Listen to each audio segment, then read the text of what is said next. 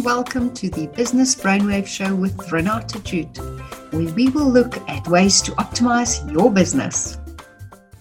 So, September month is Trust Month at Noble Prosperity, and I'm so excited to introduce and bring to you Fia van der Spey from Trustees as my guest. I did an interview with Fia that stretched over quite a period of time, and I then broke up that interview into several smaller podcasts, and I will be bringing those podcasts to you during the month of September. So if you are interested in all things trusts and you want to know how trusts are affected by the taxes and the law and what the master has to say about trusts, then stick around. Make sure that you pick up on all the podcasts during the month of September, where Fia van der Spey from Trustees will be my guest. Yes. Okay, next question. Income versus taxable income. I think we did touch slightly on that when we spoke about tax deductible expenses. But let's look at the difference between income and taxable income. Again, I'm handing over to you, Fia. Yeah, so SARS has a whole sequence that you actually follow. It's a recipe, and you need to make sure you kind of take it from the top. So you would start with income, and then SARS has exempt income, for example, dividends, and that you would exclude then from that calculation. You're not going to pay tax on that. And then you end up with income, and then you actually have your deductible expenses, and only after that you end up with what is the taxable amount, the taxable income in the trust. Now remember, we've already now dished out income and in some instances expenditures to the donor, the funders, the beneficiaries. So again, very important that you can account as to how you arrived at the amounts. And as I said, every asset is almost treated as a silo. So be very mindful kind of how you allocate, how you portion. What is your reasoning for portioning your general expenditures? And then when you look at the tax return, you would see that because SARS treats each asset as a little silo, you need to balance back to kind of the overall income and taxable income position after you've actually completed, every little silo on its own. So, very important. It's just a recipe that you follow, and you need to understand kind of what is included, what's excluded, what has been distributed, what has been attributed to the funders, donors, and then you're going to end up with a taxable income in the trust, being the taxpayer of last resort. Thanks, Fia.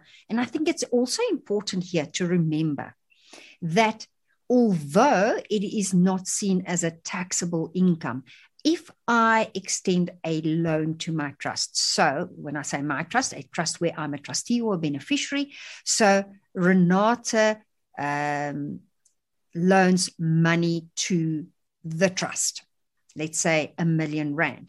Although the R1 million in the trust is not a taxable income, that will result in a tax liability for me as Renata if I am not charging interest when Section 7C, in other words, will apply. So sometimes we also need to look further than just, is it a taxable income or a non-taxable income? We need to see how the money got there.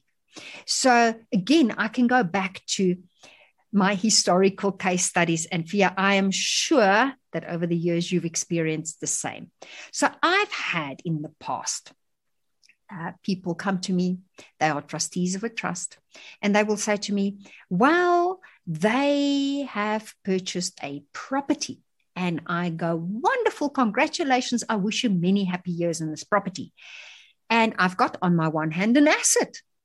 Now I need to know, how did we fund this property? And the answer comes, no, it was donations. And I go, no problem. What I need then is I need your tax number, your ID, your proof of residence. And then, of course, if you've done the donation, we've bought a 2 million rand property, for argument's sake. If you've bought this 2 million rand property, then we need to pay donations tax. No, not so fast, they say. It wasn't donations from me. It was various donations. And then I go, really? Okay, no problem. Now I need the tax numbers, the ID numbers, the proof of residence, and the IT 144 donation forms for each and every donation received in this trust. Because remember, I now have an asset on the one hand, and on the other hand, I need to prove to SARS how we paid for this asset. No, this is not possible. We cannot get all this information. So you do understand that we cannot hide money in a trust. It is not our personal little vault where we can go and hide things. Contrary to popular belief, if you want to note donations in your trust, you need to have the right paperwork. If you want to note loan accounts in the trust, you need to have the right documents. All these things are underpinned by resolutions, a resolution where we acknowledge receipt and acceptance of either said donation or loan. There will be either an IT 144 form from SARS to accept and note the donation, or a loan agreement if it is a loan. And then the various backing documents for the lender or the donor, such as IDs, proof of residence, or the FICA, the tax numbers, and those things will be submitted to SARS. So you cannot just say, well, the trust got it somewhere. You need to declare where the trust got it from. This is just my personal experience over many years. Pia, I'm sure you've experienced some of these little wizard moves as well. Yes, absolutely. I think, you often see that almost people can't distinguish between themselves and the trust. And as you rightly say, they don't think about the debits and credits, So a trust must be treated as a 100% separate entity. So you can almost think about it as a company, So how you would have gotten, your assets into a company, there would also, be a sale agreement or a donation. So it is exactly the same, and I think people kind of forget that that is how it ought to be treated.